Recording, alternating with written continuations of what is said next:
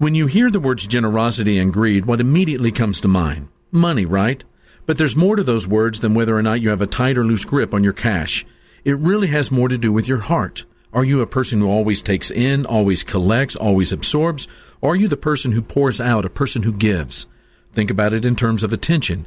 Do you know people who never allow the attention to go anywhere else but on themselves? They're never quite satisfied unless all of the attention is on them. Or how about time? People who are generous with their time are very often very busy people, but they always have time to give to those who need them.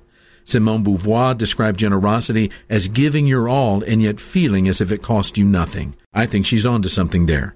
I think the way to get started is to just start doing generous things with money, time, praise, and attention, and you'll soon discover the truth of Jesus' statement, it's better to give than to receive. This is Mark Absher of the MacArthur Park Church of Christ. Visit our church online at macarthurchurch.org.